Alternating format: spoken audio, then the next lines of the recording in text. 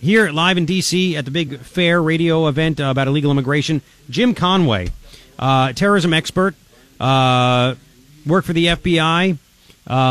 You were stationed in Mexico. I can't wait to hear what you have to say because we're right on the border and we hear stories about people crossing our southern border in Tucson, and we don't know where they're from, how they're getting there, and we were talking off the air. Holy crap. So you were stationed in Mexico for 4 years after 9/11, right?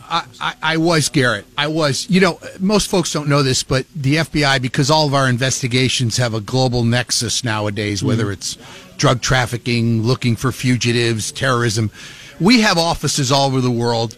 FBI agents who are stationed at U.S. embassies. They're called legal attachés. And I had the honor of serving the American people by being stationed in Mexico City at the U.S. Embassy as part of the FBI team there. And I had the counterterrorism portfolio while I was there after 9/11. Okay. Yeah. So are there, I mean, we hear bits and pieces. We just had a couple of refugees that were terrorists from Al-Shabaab arrested in Tucson about 3 weeks ago. Yeah. Because they lied on the refugee form.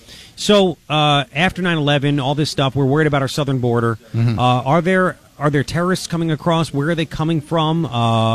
You were talking. There are not many radical Muslim terrorists in Mexico itself, right? No. Look, you know, everywhere in the world, when you work the terrorism target, it's a little bit different. When you talk about Mexico, of course, in my view, border security is national security. Yes. Most people don't understand that 1.5 million people cross the U.S.-Mexican border every single day, legally and illegally. Okay. One of the big concerns from a counterterrorism perspective was an analysis and a view of the people that were crossing that border. And we determined that upwards of 4 to 5% of the people that crossed the border were not Mexicans or Central Americans. They were what we called SIAs, Special Interest Aliens. And how many was that? One out of every four? No, about 4 to 5%. 4 to 5, okay. And between 2001, 2007, the estimates are about 6,000 SIAs were actually apprehended at the border, captured, interviewed, deported, and so forth. Now, what's an SIA?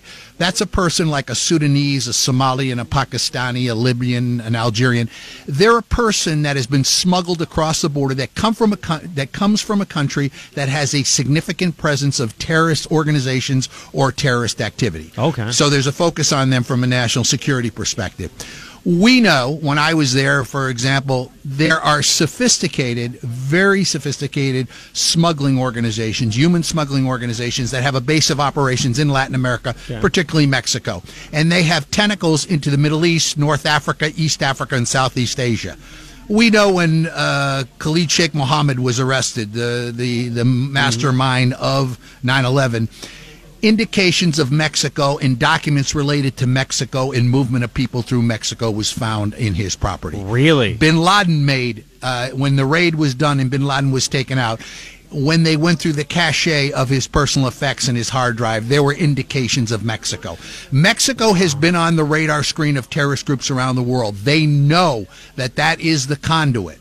That southern border is the conduit into the United States. So obviously you know about this. Lawmakers know about this, obviously. Yeah. And yet it's 17 years since 9/11, almost to the day. Yeah. And they've done literally nothing about it. Yeah, you know, it's been on the radar screen, and there's been a lot has been written about this. A lot of intelligence has been reported upstream. I was a part of that intelligence, providing intelligence to Washington after 9/11. And, you know, there's been a lot of act. You know, there was the Homeland Security Act passed in 2002, and then there was the Intel and Terrorism Prevention Act passed in 2004, the Secure Fence Act in 2006. Yeah. Heck, that was 12, 13 years ago.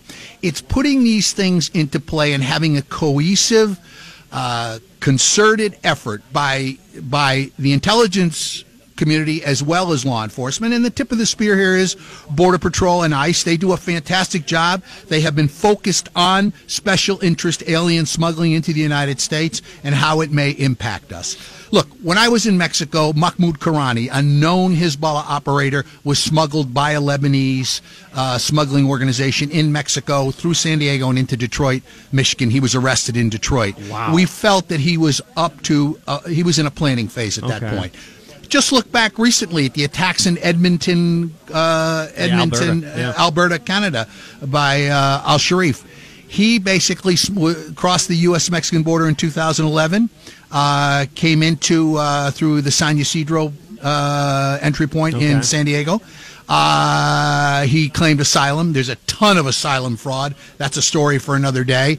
He was deported by a judge at that time, but the Supreme Court decided that people from Somalia couldn't go back to such a horrible country that was in such a disarray. So he was allowed to remain in the United States. He ended up in Canada, and he ran over a police officer. And the Canadians, when they took him down, ultimately they found an ISIS flag in his vehicle, and then he ran over another 12 people. The interesting thing is we keep sticking our head in the sand.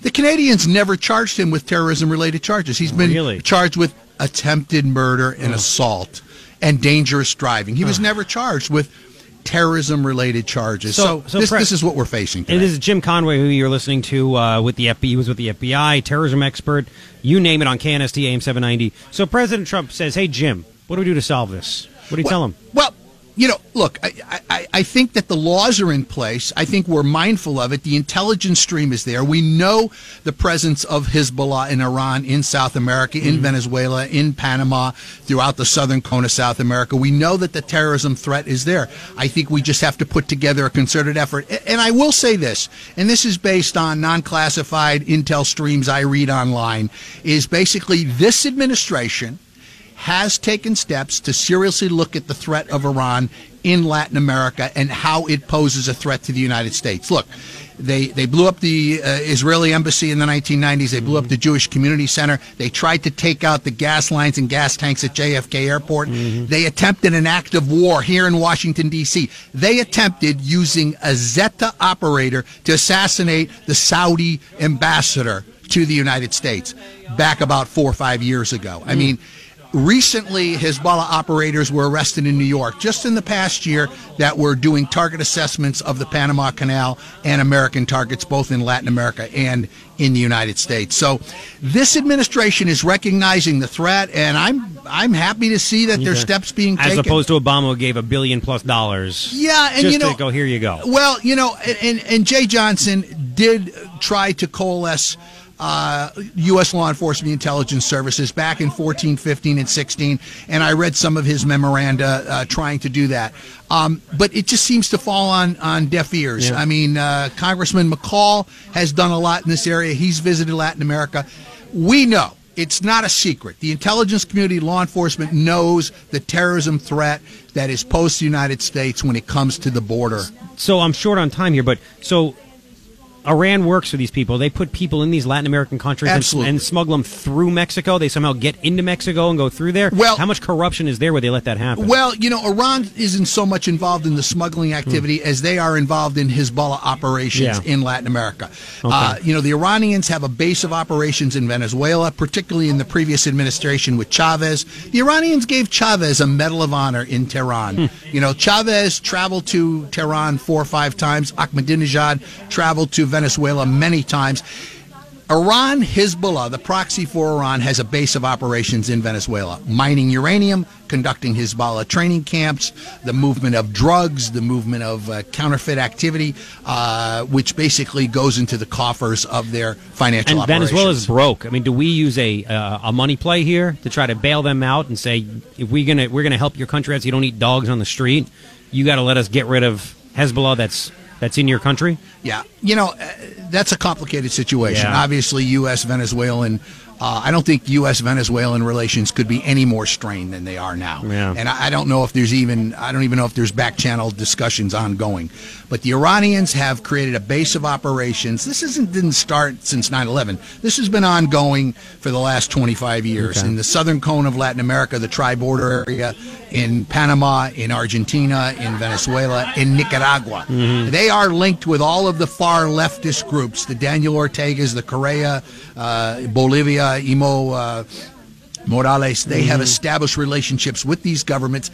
They need these governments to create shell corporations to obviate and get around the sanctions. And that's what Trump's trying to do to Iran. Listen, Jim, we got to get you on again, man. It's a very complicated situation. You are a wealth of knowledge to explain this, because you hear talking heads on TV for a minute and a half, and you just don't get it.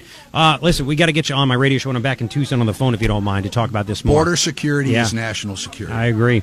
Jim Conway, former FBI agent on KNST AM 790. We'll continue from D.C.